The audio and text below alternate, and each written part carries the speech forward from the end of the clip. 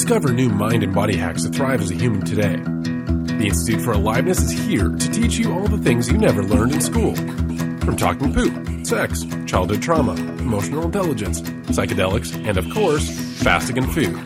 This is a podcast that changes lives. Join your host, Dr. Andrea Page, as she travels 7 continents to find the most captivating, impactful humans for you.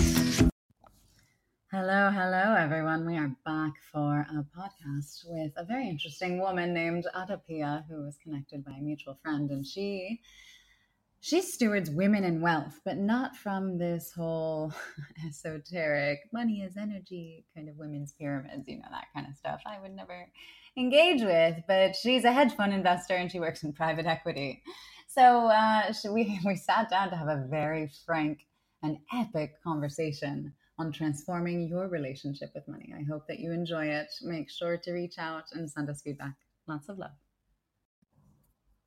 You'll dive right into conversation with us when Adapia asks me what TIFA is. And perhaps if you haven't heard what TIFA is from this very factual, granular level, start there. And then we'll dive into a conversation on money that I'm sure will be hugely helpful to you. And the invitation is really to reflect on your own becoming and how your perception and relationship with money evolved. Oh, good. You'll see nothing really changes with me. I'm just casual both ways. Yeah, I mean, I can answer your question about how it works with the Institute. It's essentially the short answer to what the Institute is that it's a double-blind study that I'm doing and seeing if I can create 10 years of self-growth, awakening, consciousness, however you want to call it, within 18 months. Wow. And so this is the 3rd year of the Institute. We have now more than 70 students representing more than 40 countries.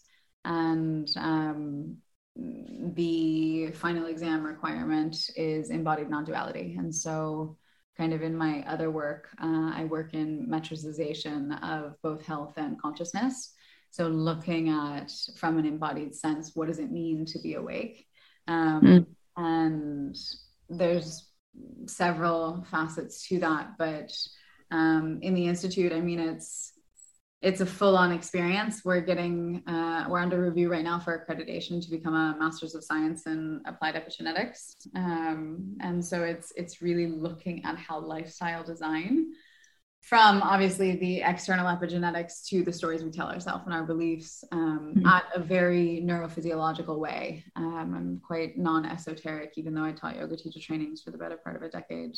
That sense of grounding everything in physiology and the human experience is what we're all about. So that's TIFA, and the women's circle that you popped into is just something that they kind of do on their own every full moon, which is really cool. I'm so glad when things happen in the Institute that don't involve me.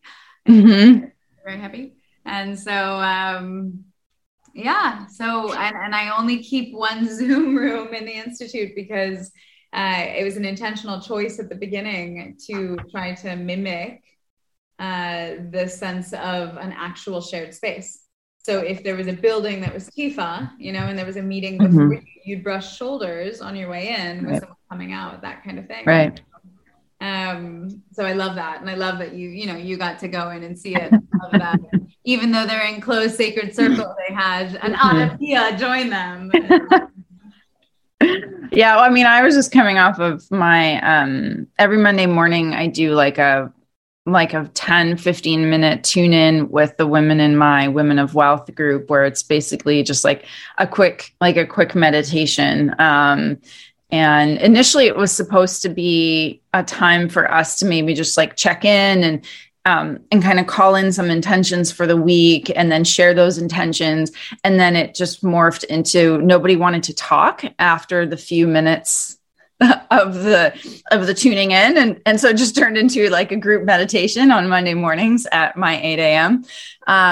So I'm very familiar with Circle. I've held so many circles. And so I knew what I walked into. And so I know how sacred and special that is. Yeah, well, good. I'm glad that they were blessed with your presence. We like where the sacred and the profane are quite close in touch. So Yeah. But tell me about the Women of Wealth group and what it is, the work that you do, and why women specifically, why wealth specifically, all of those kinds of things. Yeah. I mean, it's because it's an interest of mine. And I guess like women specifically, I think it just comes back to like, it's an expression of my journey. And I've just learned so much through my own process and my own awakening that whatever it is that I've learned or that I'm going through or have gone through, or that it's not just for me. And so whatever I've been through or learned or understood can't just only be and live for me. I have a need to express it, to share it. It's not a conscious need of mine because I'm like actually quite an introvert, but it just comes very naturally in the sense of that I just feel like I need to share it. And so Women of Wealth came about. For me, it really landed, or it really bloomed toward the back half of last year, towards the back half of 2021, when I had this almost like this epiphany that like I've been working more or less in the financial industry since I was 18 years old, and I'm 43. So a really long time. And yet I've, especially like the last few years, and I'm in private equity right now, none of my friends knew what I did for a living. I mean, I'd been hosting women's circles once a month too. We would do them on the new moon before COVID. And then we kind of still did them with Zoom. And then I would always have like solstice and equinox, like the full thing, like very witchy, very awesome. And so a lot of people knew me in that way, and we wouldn't talk about work. We'd talk about life things that come up in circle, and our spiritual growth. And then at some point I just said like, a lot has been changed, a lot changed for me. A lot's been shifting, for me. And I just had this realization last year is like, no one knows what I do because I don't want to tell them because I'm afraid that they're going to judge me, essentially is what it comes down to. Because there's still, or it's still within me, an inherent sense of shame that I do well financially. Because my foray into the kind of conscious community, if you will, was, I needed it because that's how I found myself. But I also came up against a lot of people who were very judgmental, actually, very. I didn't appreciate it. I almost found like, at least in like this other world, like let's call it like the real world. I don't know what you want to call it, the business world. Like at least people are very forward about what they want. And then I found a really weird, almost passive aggressive, but also very aggressive, like shaming, like very like religious, like about money. And a lot of lack and scarcity in that community. And I was like, man, like I can't tell them what I do or what I mean, like, it just doesn't, like, they're going to be like, what are you doing here? You don't belong here, essentially. So I never really talked about it. And then it's just dawned on me last year. I'm like, I should be able to talk about this because that journey for me has been the most empowering journey.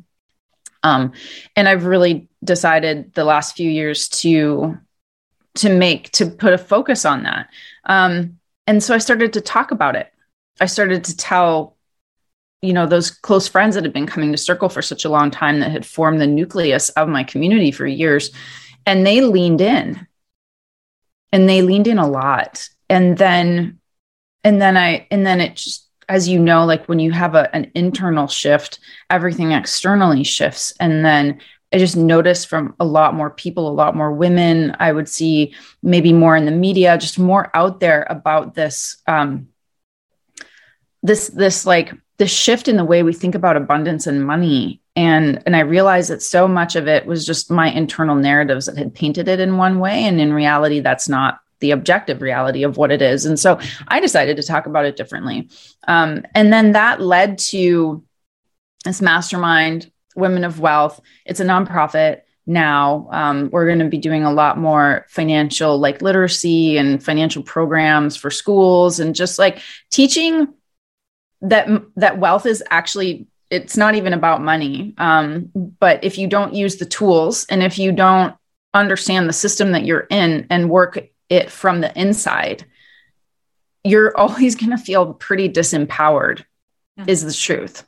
And so that's where it kind of stems from. And it's a new endeavor. I mean, we've been going for like 3 months, and it's just been the most amazing experience so far. And if you had to, like, let's say, encapsulate the teachings, if you wealth teachings, I mean, you gave a key piece there by saying that it's all about empowerment. And if you don't know how to use the system, and this is true for any system you're in, you'll feel disempowered in that system. Yet in this specific case, you're talking about capitalist economics, late stage capitalism, the wealth markets, each on their own, having tremendous costs, having, high credit lines, things like this, like this world that we're all tied up in. Are there like 5 things that you could say that people have to really shift inside of themselves, and just knowing them won't make them shift them? So that's why I guess your program process. I think the first one is that a lot of women don't think that they know what they're doing when it comes to, like, let's say investing. So that's the first thing, is that it's not that hard, and women are better at it than men. So that's the first thing, like, just like to remove this idea of like, I'm not good at math, I don't know what I'm doing, it's too complicated. It's not at all. You 100% know what you're doing. Just stop it, because men don't know what they're doing ever, most of the time. And so that's the number one thing. You're totally capable of it. And so, like, once you overcome that, then the rest of it is just a function of like, what do you want? And how are you going to go accomplish it? Like this. So that's the very first thing. So you totally know what you're doing. You can do this. So then the second thing from that becomes, then if this is not that complicated and hard, then you have to go in and understand, like, do you have any blocks about it? Do you have some inherent shame? There's so many narratives for women, right? Like, oh, like I mean, it's historical in the way that women have been raised and treated to be like not self-sufficient also. And so like, there's also so many, like, even just like the movies, like, oh, the woman, the money grubbing woman that wants to marry like the wealthy man and all that. What a lot of people don't realize is just that women have been historically conditioned to not be self-sufficient, but that's just not true anymore. So we just need to clear that, right? Like, it's just not true. If you're making money, a lot of women are bread makers, are like the key bread makers. So, but we don't think about it. So that's another thing, right? Which is it's okay to want money. It's like totally okay to want it and to want a lot of it. Because the third thing is that having the financial wealth, let's say, can provide for a lot of people, and certainly true for me, a sense of stability and what it can offer is freedom. Being attached to it as a thing is not freedom, but knowing that you have enough of it to give you the freedom and the time and the independence, that's wealth. So that's like a really big shift. And then you move into tactical things, of which the number one thing is that we need to stop working for our money and make our money work for us, ergo investing. And that's a big shift, because women are always thinking, or, we're like, I have to work so hard. I have to keep working. I'm going to work harder. I have to do more work. Not true. If you put your money to work for you, it makes money for you. And then you don't have to work that much if you don't want to, or it just shifts your relationship to time in essence. So that's like a super huge important one. And then the fifth thing would be that having a community to speak to about it. Yeah. So the group, the circle, the mastermind, that becomes a really important forum to share and to shift so much. Like it's a personal transformation. This work is actually a personal transformation, which is, because you have it in your institute, done in community, is an accelerant, and it's a beautiful container to do the work in.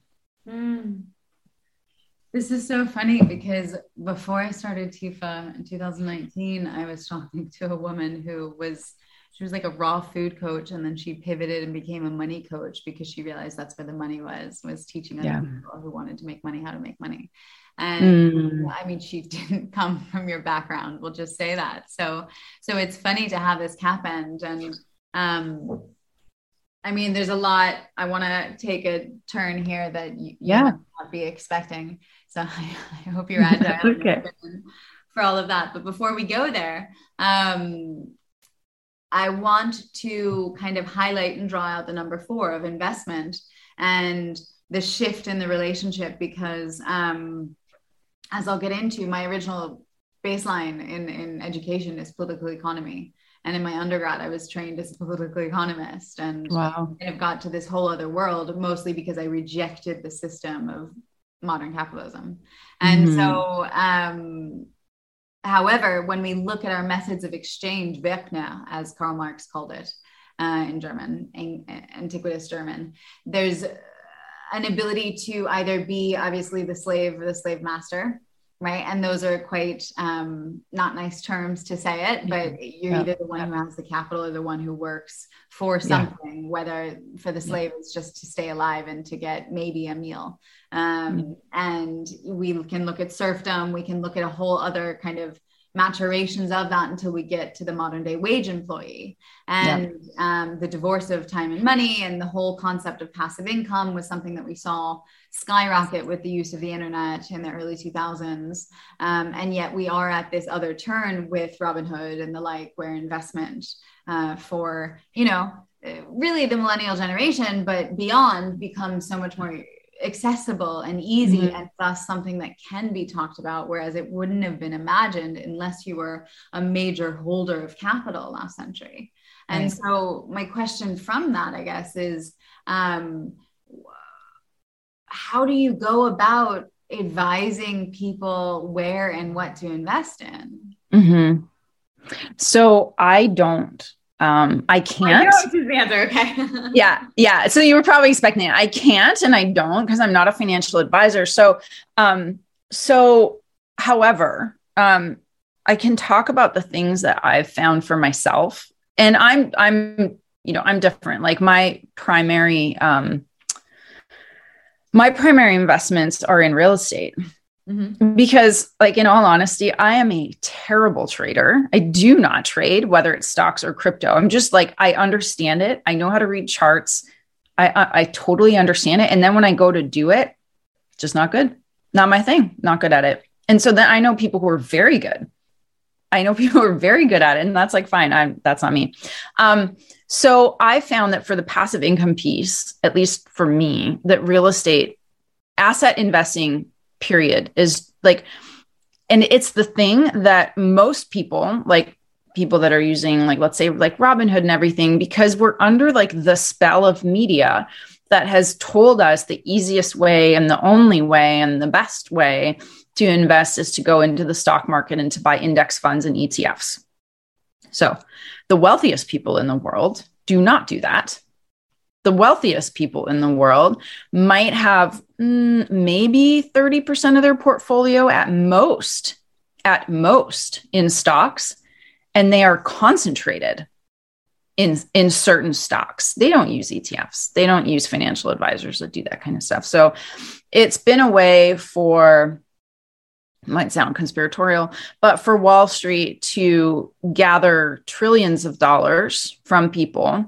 It's also, some people have been really successful day trading. I mean, like plenty of people, but multiples of that have lost a lot of money because it's an emotional thing. Like investing is very psychological. It's very emotional. And that's the reason why most people eventually just don't do well unless they are just dollar cost averaging, let's say into an ETF, or they're very good stock pickers, because it's too much. It's too emotional. I mean, all the meme stocks of 2020, 2021, I mean, all those gains have been given back.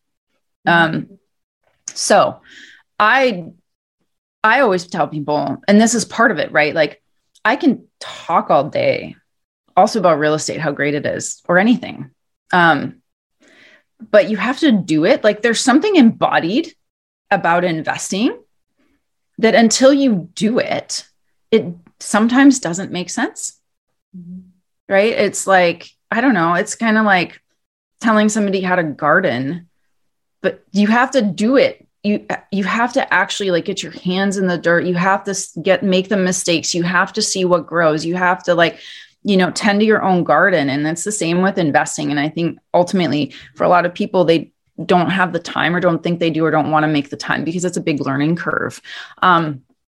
So if I could give any advice, it would be that you have to do some research and you have to figure out the things that make sense to you, and that resonate with you and that resonate with your goals. And you might not be good at everything. And so I'll circle back to that whole thing about stocks and wealthy people, because most capital in very wealthy portfolios is in private equity, so private cash flowing businesses, and real estate. Full stop. So, and not their primary residence either, not your house. I don't think you should treat your house as an investment.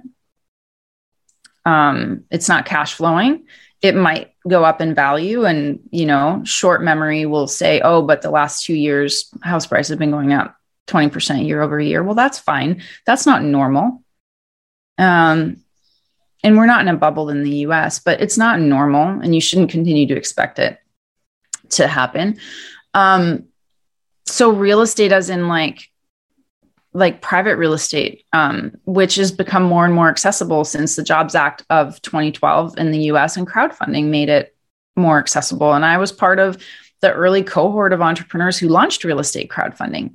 And it brought so much access to it literally only used to be like country club type of stuff. Like private placement, like you didn't know that you could invest in, the 60 unit apartment complex in your town, which is a great investment.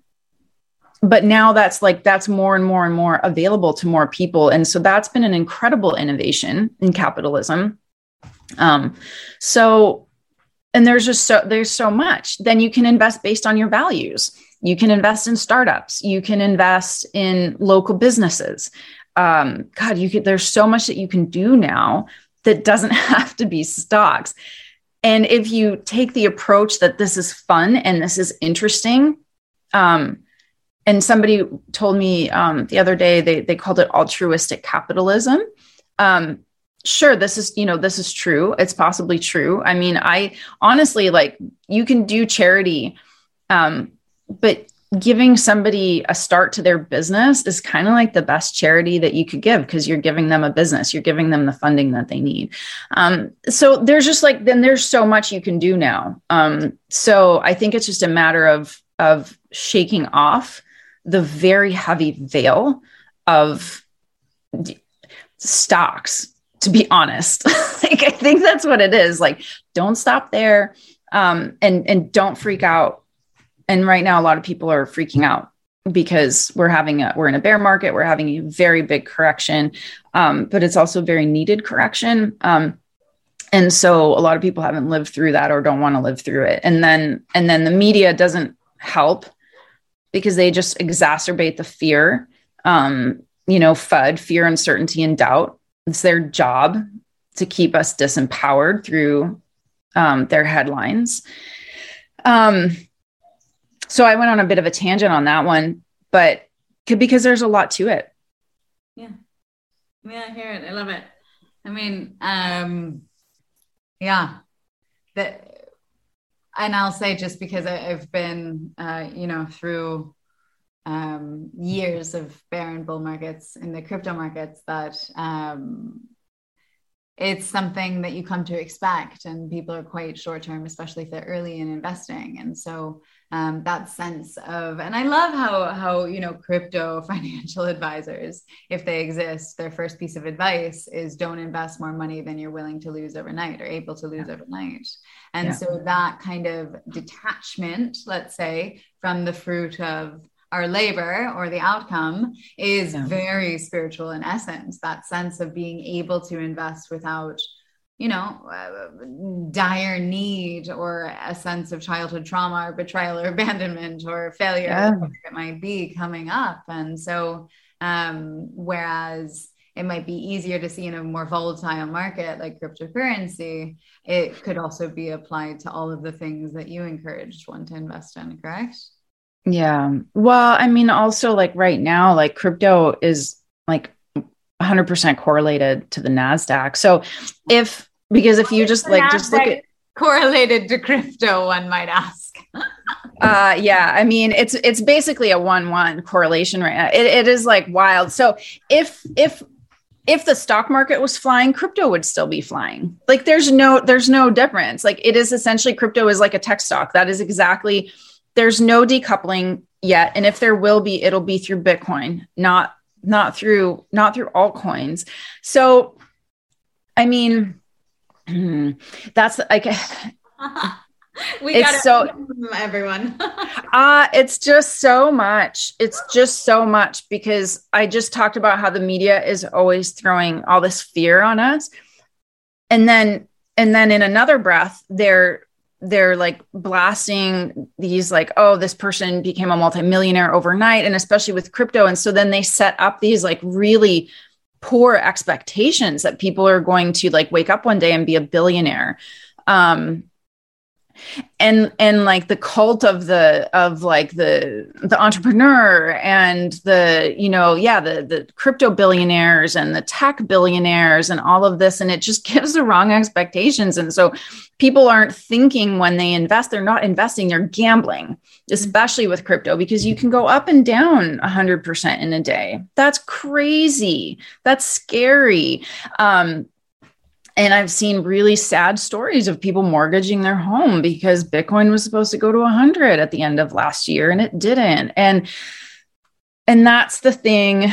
I think we're our own worst enemy when it comes to this, when we want like the fast cash or what have you. And this is actually where like women excel, because tendentially we're less like that. Yeah. Tendentially, I'm maybe a little bit more like that. I have a very high risk tolerance. Okay. But I also, follow that very first principle, which is I'm never going to invest more than I'm okay to lose. Like I first bought Bitcoin in 2014, which at that time was the top. It wasn't $1,000 yet, but it was close. And then the thing proceeded to tank. And I was like, well, that was dumb. So good thing I only like put in not that much, because I was like, I don't know, digital money, super weird, but kind of cool. So I'll do it. And I held on to it. And so I've been through like these cycles with Bitcoin and sold some, kept some, but you just have to have a really long-term time horizon with it. And I think it's really important to be very aware of what our own goals are and what is most conducive to achieving those goals. And some people I've like everybody the past couple of years lost a lot of money in crypto, which is fine. It's like, okay, well, it wasn't that much relative. It wasn't that important. And I learned a lot.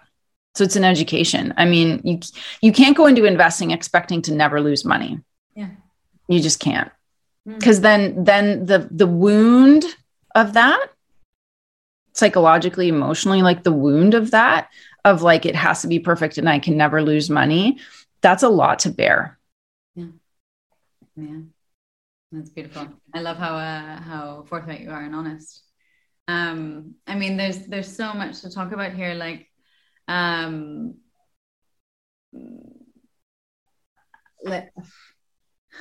know exactly direction to go into.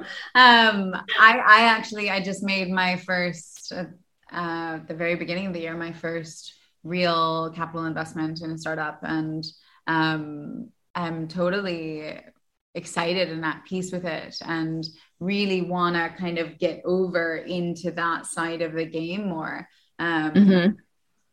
Because I feel that somehow the agility of tech startups does disrupt the old school capitalist system. And whereas I've been outside of it for more than a decade, you know, in 2008, when I was like, oh my God, this is out of the global nation state capital paradigm is so out of integrity with who I am as a human and what I know to be equitable, that, you know, I went off literally into the jungle and lived in tree houses, and, you know, somehow ended up in this health career simply because it was what I was doing for myself, and I was really good at sharing it. And over time, more than anything, that was a career in transformation. No matter what, I'm teaching yoga, or if I'm teaching about poop, or if I'm teaching about fasting, or if I'm teaching, you know, it applied epigenetics, it doesn't matter. It's transformation. And I do feel like in our TIFA curriculum, for example, we have a very intentional runway of the way and the order in which people learn things, and when they come to deeper levels of understanding within themselves.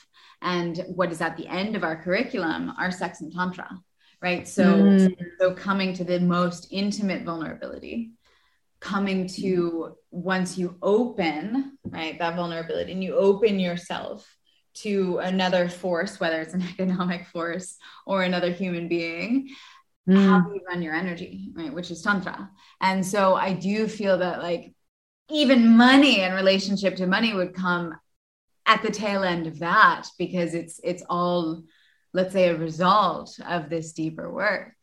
And obviously you started with describing the Women of Wealth and the work that you do in Circle and in transformation. And, you know, we can be very cliche and esoteric and a bit Los Angeles, if I may, about money is energy and like, you know, all these Ponzi schemes of sister circles and bullshit like that. But like, what is the more grounded, non-esoteric philosophy that you would offer to people with transformation and those who really want to transform their relationship with money? Yeah, it's a good question. I mean, that whole money is energy never resonated for me. Fantastic. I mean, everything is energy. So of course money is. So, you know, it's like everything is energy anyway. I mean, I think one of the best, like, I'll just say this and then I'll answer your question. But if you really look at money is energy, then you would want to look at Bitcoin, because it's the only thing that transforms actual energy into money. And it actually speaks to the currency of the world is not money, it's energy, physically. Ergo commodities. But if you take that conceptually and you back it into, and then you just like back out of that conceptually, like you change, like money changes conceptually, because our concept of money is only like very recent in human history anyway. So once you start to deconstruct what money is, it changes your relationship to it, which is why I always try to have an approach of a rational approach. And then I guess, I'm not sure, it's not really a spiritual approach. It's more of just like a bigger understanding, a consciousness understanding of what things are.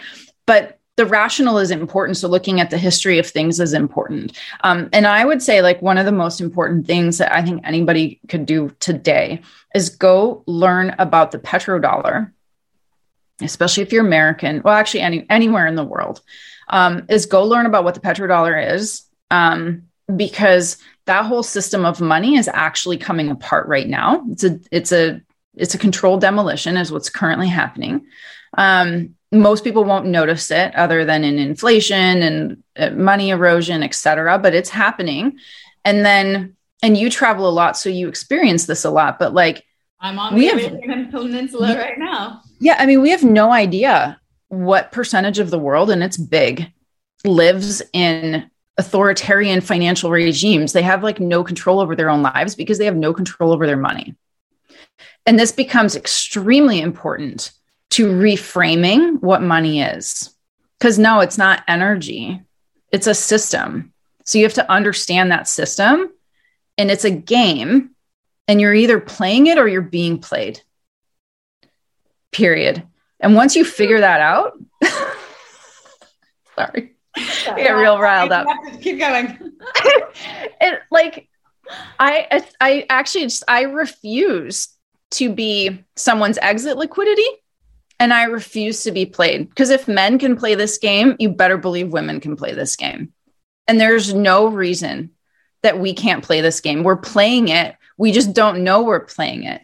And so for me, when I'm in with my women, and yes, it's about empowerment, but this is like, and now I'm sitting up really straight because it's like all in my third chakra. And I'm just like, if I could be like on a pedestal, like just like screaming right now, like that would be me, because it's like, we have it all wrong.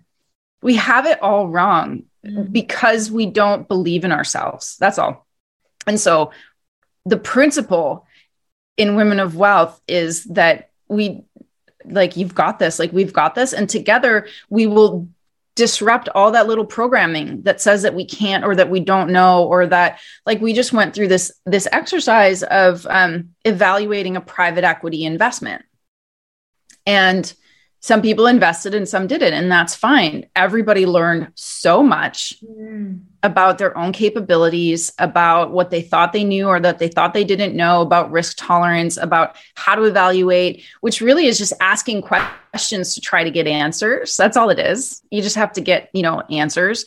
And what it did is it gave confidence. Like, if there's one word that encapsulates this all, it's confidence. Yeah. And that's what I just really want everyone to feel, because there's no world in which we're perfect. But we certainly need to feel like we're resourced, I guess, with what we need to just move on, like just to move on, stop playing small. That's what this is about. I love it. There's so many threads that I want to pick up here. I don't really know. I don't know which one to pick up. I think one that feels really important that I don't want to forget, I'm more willing to sacrifice the others, are the thread of trading time for money. So, your quintessential coach, right? Or your yoga teacher, or your gym trainer, or any kind of employee, but this in the millennial entrepreneurial, facade where people are like, I don't want a boss. I want to be my own boss. Let me sell my time to people, and then let me really slave away at all hours of the day. Yeah. And it never is worth it. And you're stuck in this constant poverty cycle, even though, right, you've broken free from the man. And that in itself is a huge fallacy. And it really breaks my heart, especially in the realm of yoga teachers, which, I was in that world once, I kind of almost always told my yoga teacher graduates that I trained, don't go and teach yoga for money. First of all, it devalues actual spiritual teaching, that yoga was never intended to be taught for money, that if it's actual yoga that's being taught, that there can be no financial transaction or exchange that would ever equate to that. So don't even go there. It tarnishes what's really happening. Right? You want to bring me an apple, you want to bring me whatever, like, yeah, great. Because some kind of exchange that's not, right, directly correlated to the state, perhaps. Secondarily, it dwindles the person's passion for what they're doing, because it becomes work and it becomes a job, and thus becomes a survival mechanism. And if you bring your joy, and people are all like, oh, do what you love for work and love and get paid to do what you love. And it's just like, oh my God, so many people are getting lost there, and it's really harrowing. And I can't discourage it more. I'm like, dude, keep your day job and then fucking love teaching yoga on the weekends. And if it makes you an extra $500 a month or whatever that you can go and buy a new phone with, great, whatever.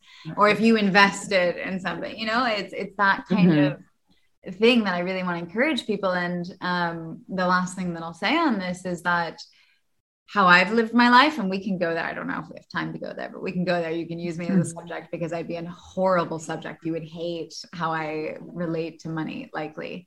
But I've lived my life in a way of resilience that ultimately my bank account is in my social capital and in my ability to make money. Not the money that I have, but rather the ability to make money, that quality of resilience, which I also try to build in all of the TIFA students, and arguably is what they graduate with, that is the biggest money maker that there could be. And so that investment self through doing the self-growth will pay off in however they employ or apply themselves in the future. Yeah. Yeah. Well, to the trading time for money and like the coaching and, this is like a media thing, like follow your passion and the money will follow. Well, maybe, but also maybe not. It didn't for me when I thought I wanted to be a coach. It did not work. And I realized that, and I had to like kind of admit, like, this is not for me. It's not what I want. The other thing, I think you mentioned time poverty, because go be an entrepreneur and let's say like be a coach and like, I'll call it digital slavery, social media. You have to constantly, like, if we would talk about like serfdom, like who are you working for? You have to constantly make video. Now it's videos, like content, like nonstop. Like you're not ever stopping to work in a way. And then you're so beholden to people's opinions because followers and then algorithms, which frankly, if you're not paying, you're not going to be seen, no matter like how big of a following you have. Like my sister's a very well-known artist, and if she doesn't pay for her posts, they don't get seen. She has over like 300,000 on Instagram, like all organic, all of it. But they just it's almost like blackmail. Like if you don't pay us, like your posts aren't going to show up. Yeah. And so again, tech mafias. Texas it is mafia. Let's it is that right here. I love it. Social media mafia. No, it is. And so yeah. So for like, so Women of Wealth, it's not my day job. I mean, we charge people because there's a lot of things that go on, and I don't even need to justify it, but it's not how I make money. And so I bring myself to that table in such a different way. And somebody asked me the other day, why don't you have an Instagram for it? And I don't even use my own right now because I don't want to, because I don't need to, because I would rather connect with people in a different manner and like the old school way of referral and recommendation, which frankly is how my private equity firm runs as well. You don't have to fall prey to, you don't have to do all of this extra work, because it strips the joy, which is, I think, what you were getting at. Like it strips the joy, or you just really love to, like you love to make online courses, but you also know how to market those, and you know how to pay for those, and you know how to do like it's work. And I think the biggest thing that gets people is they don't think it's going to be work. Yeah. And that's the problem, is they think, well, I want to work for myself, but they don't actually want to work, because you're still promoting something inside of a system that requires money and promotion to do it. So you can't get away from it. Yeah. That's the problem. Yeah. So our advice for anyone listening is don't quit your day job. Yeah, exactly. Use the savings from your day job and go ahead and get some investments running so that you can have more freedom financially and by your time. Yeah, exactly. Yeah. It's a multitude of things too. Like, and I would, encourage people also, and this is the hardest thing in the world. And it's that if you use your budgets right, and you don't have to like instill austerity measures, but there's a lot of places where we overspend to compensate different emotional, psychological things. Like I'm an overeater. I'm an emotional eater. Drives me crazy that I am, but I am. Join the initiation. We'll work on that through fasting. I mean, it's like this whole, I mean, like my relationship to like food and my body and everything is still a process, as I'm sure you know, but we all like go into denial in different ways. And like, well, there's like, what is it called? Like retail therapy. And like, that's like a true thing. And so where I find that most people don't want to go is in not spending money needlessly, but that's actually where the gold is. And it's the easiest thing to do to start to reclaim some money. And whether you put that into your passion project or investments or what have you, it's kind of like counting calories. Like it's kind of like you just got to do the thing that's really uncomfortable at first. And then after a while, it's very strengthening because you feel more in control. And I think 90% of this exercise is about feeling in control. It's not about money. Yeah. It's really interesting because so as one of the longest living or one of the most experienced long-term fasting experts living alive today, and I'm on, I think, day 20 of a fast right now. Like wow. There's that kind of abstinence is very familiar to me and for me. And that is also how I've played money in exactly that austerity that you describe. I mean, I grew up, and this is just my short background, and I would love all your commentary on it before we close, but I grew up in a very frugal household, ethnically Jewish. That sense of being cheap is something that's passed down from a merchant culture that was constantly a migrant. You know, there's history to it. It's not just like Larry David's cheap or Jerry Simon. It's like, no, like there's history that came with that ethnography. And so being raised very much in that kind of household, and also having a father who worked more or less as a consultant in sales, where, you know, my mother tells me we didn't know if he was going to have a paycheck coming in. And so I always had that, you know, subconsciously deeply implanted into my mind. And then going on the road, and I was a backpacker for 8 years. And anyone who's listening to this, who's been a backpacker traveling the world, knows that the least money you spend, the less you spend, the longer you can stay on the road. And anyone traveling, all they want to do is stay on the road. And then I lived in Indonesia, you know, where it costs nothing to live. And so like this, I just haven't adulted my relationship with money. And I'm really only over the past few years, maybe getting there. And because of my strong integrity and what I said before about like, if you're actually teaching the real stuff, you can't charge for it. And because of the transformational process, the nature of it, I haven't taken a cent from Tifa. And I have bled. I've gotten very time poor over the past 2.5 years, like bled myself dry, like a mother would to a child, given everything I had and not taken anything for it, because I can then say to the students, hey, I'm not here because I need to be. I'm not here because I'm being paid to be. I'm here because humanity needs this. And that's what the Institute is about. And so I find that the decoupling of the finance around it kind of decomplexifies this ability to project and you know, point out things when it's like, no, actually, this is an act of seva. This is service.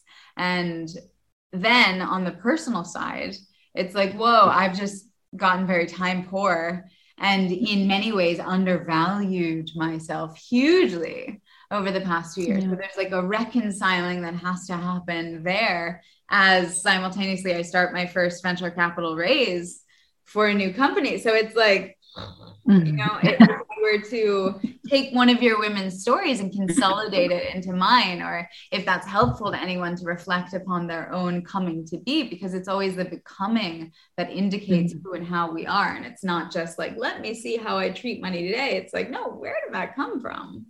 Yeah. Yeah. I mean, the process that you just described, I think, is everything. It's the awareness of the complexity and the patterns and your relationship to all those things, service and money and exchange and an expression of beliefs that you have, not right or wrong. I mean, that no one's place to judge. and you work through those, because I think the other thing is like our beliefs can change. And I think a lot will, I think a lot will change for you as you start to go into, I mean, venture capital is, you know, it's like out there in terms of like, you know, your first foray, like going into venture. Although I think it's also very aligned, because it's not as, you know, it is part of the system, but it's not like the stock market. Like it's where things can flourish. And so, you know, all of that to say that all of us are still working through, I still work through all kinds of limitations and beliefs. And like, there's moments where I catch myself where I think like, and I have to remind myself, why am I doing this? Like, what is my end goal with it? And as long as I have a really strong anchor into my why, then I can also remind myself, because I can have a tendency to, like not want to spend because you know, I have my goals and there's like a purpose for what I'm doing. And that purpose is what anchors me in moments when everything seems to be like off course, or I'm off course, where I've gone like way too far off the deep end, with my own like austerity measures. And I have to like reel it back in, and I have to remind myself, we have to live a little. And so having that purpose, that sense of purpose is, I think it's like really important. And so if for you, TIFA is your service, and then you can do other things that resonate more with the income or like the money side, so be it. That's fine. That, you know, I think the important thing that I would, I guess, watch out for would be, that the service doesn't, like you said, like doesn't take away from your value. Like, I think that's also like a very female thing, to undervalue ourselves. And that's like a big piece of all of this. And our system in the Western world, especially, values based on money, but you lived in Indonesia, like money isn't the thing there. Like it's different. And so it's like reframing all of that. But as you go into venture, it'll open your eyes to what money can do and help you accomplish. So it could, you know, I don't know. I just think like you have a lot of self-awareness, and you kind of can't go wrong, because you'll realize one day you'll say, oh, that's not working for me anymore. Just like everything. We're like, oh, that I'm complete with that one. Thank you. You know, I let you go. Thank you for protecting me, for whatever your role was with me, like that belief or, you know, what have you. And it's like, you know, thank you for that. I'm complete. And now I'm going to move on to like the next thing, you know, it's all part of the process. But I think the number one thing is that, like, whether it's money or food or whatever, that's not the end. It's a representation of something else. It's just a representation, and what value we ascribe to it tells us a lot about ourselves. And the only thing we can do is use that to understand ourselves better, so that we can get out of our own way. Beautiful. I mean, that's also kind of the parting words that I wanted to share. It's the same thing that you just said, just in different words, of decoupling the emotion from it. Right. So if like either of us are either in a point of austerity where it's like, I don't actually want to spend that money, then it's like, okay, well, what is it that I'm actually doing? Is this experience priceless? Or is it this sense of like, of course I would pay anything for that. Like that can reorient to the why, as you said. And then also when we do have that energy, looking at what's behind it, just in the same way as fasting, another form of austerity, right? When people are hungry and fasting, it's never actual hunger in the body. That doesn't happen until 40 or 50 days into a water fast. So the people that I fast for 1 week on juice, you know, they'll come along, and on day 4, it's like, no, actually, what are you hungry for? What are you actually hungry for? And so that sense of, maybe in this case, it could be, what are you actually undervaluing? Or what are you actually trying to save? Or what is the fear? Like, you know, there could be a million questions. And I find that reorientation is endlessly helpful. I'm going to be thinking about this a lot, the fasting and the what am I hungry for? Yeah, I mean, come join the initiation. You're welcome any month. You'd be our guest. We'd love to have you. Thank you. Yeah. Yeah, there's like a whole process for me that that I've been thinking about a lot lately, because there's, I'm always like, what is it that I'm thinking, that I'm believing about any, like any given thing that is actually holding me back. Fuck, if we're honest, food and money are like, these are the hearts. Yeah. Yeah. All of it. Yeah. Yeah. And then how you feel about yourself with both. Yeah. Like there's things like about it, that at least for me, it's like, it leads to, well, like I said, like there's like a confidence to it. Like when I've been able to like be like on point, well, I'll call it on point with my body. And then I feel really good about myself. Mm-hmm. Although there's always, historically for me, there's always been like a simultaneous like terror of losing that, that place that I've gotten to, like call it perfection. I don't know a different word. Like, oh, this is like really good. I don't want to lose this, like trying to like make that static, and it makes it like never go away. So I've never really been able to enjoy it because of this terror that I would lose it. And I think that happens a lot with money, that we might get to a place where we have it and then terrified that we're going to lose it. And in reality, the more we do have, especially when you get to certain levels, it becomes really complex. Your tax situation becomes complex. More gets taken away through tax. Like you have the ability to lose more because you have more to invest or what, like, and so then it's the relationship, the nature changes. And so I think for both, it probably comes down to what we said maybe sometime in the beginning of this was non-attachment, because especially with money, like it comes and it goes. Yeah. I mean, and like you said, the resilience of, it's not the money I have, but it's my ability to make money, to survive. Like it's not even survival anymore. It's just like, sometimes I think like worst case, I'm a damn good house cleaner. Yeah. Like if I had like worst case, right? I'm like, I would totally be able to survive. Like if I'm, if that happened, like I just don't. And you unless my health goes. To brand it in a way where you would make it really and then you'd hire people under you. Like that's yeah.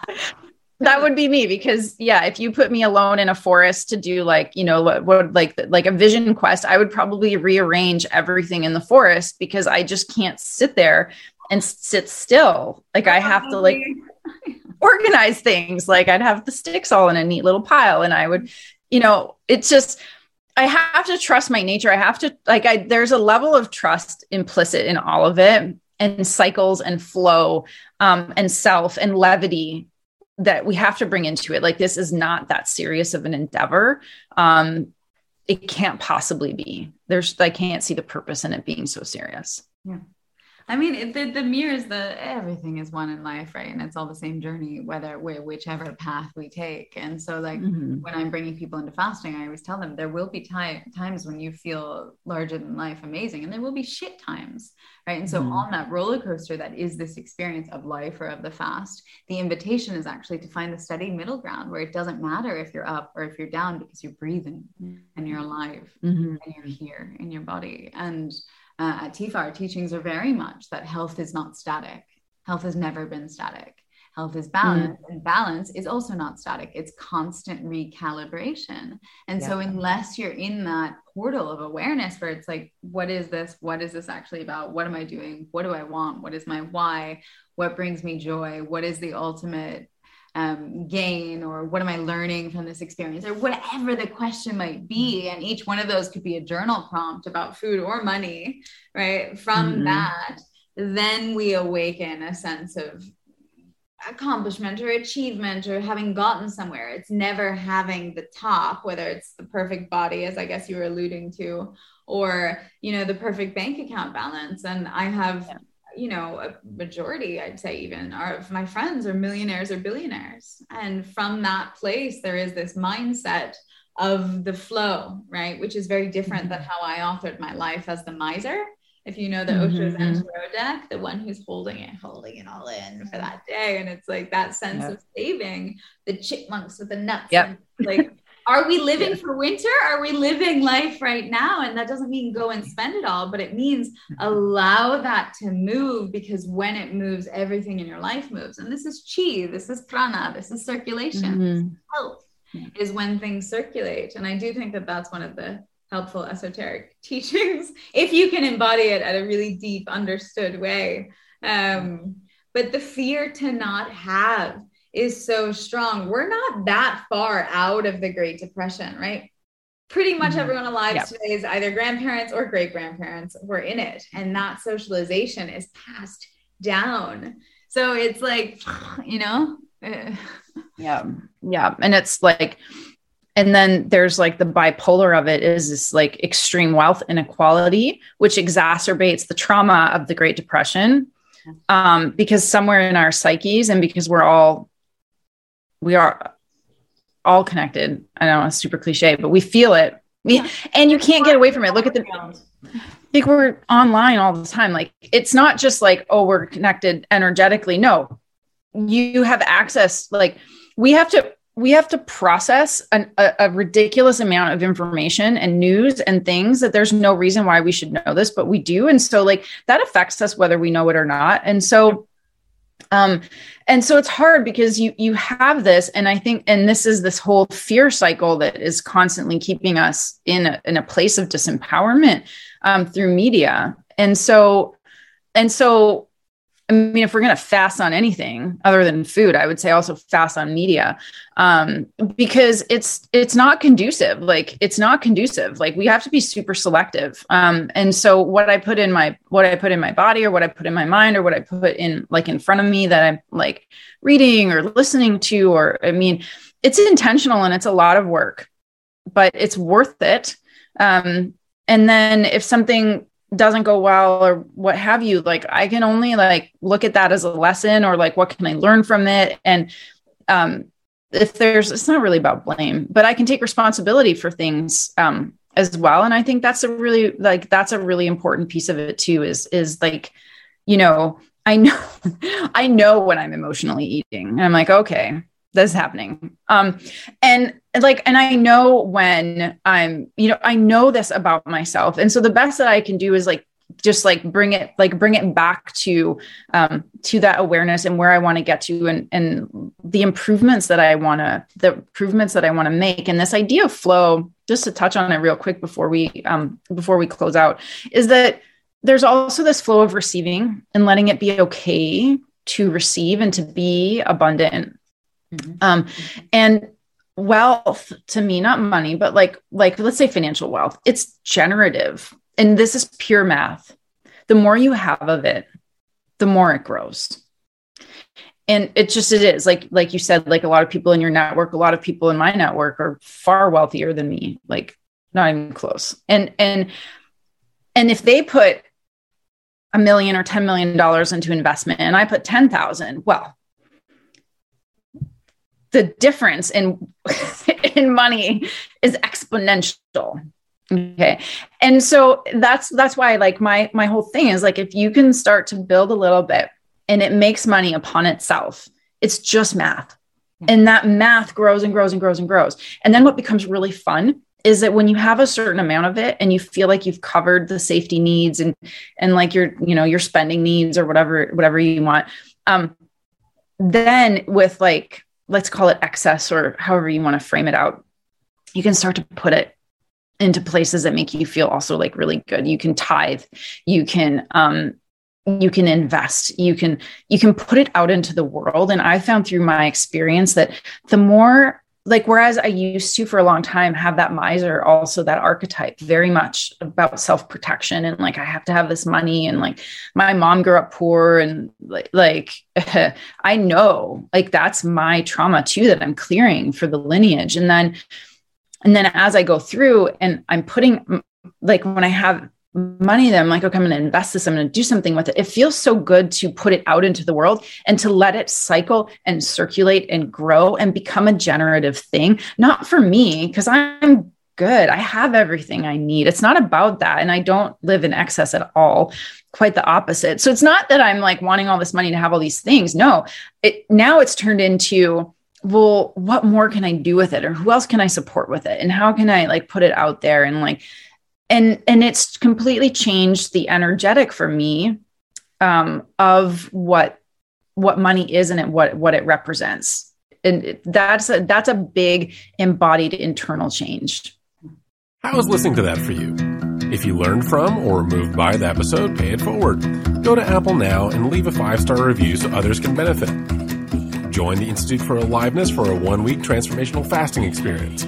Consider getting an astrology reading from Andy, or enroll in the 1-year health coach certification course. Whatever you do, don't let this learning pass you by. Do something now to impact your lifestyle for good.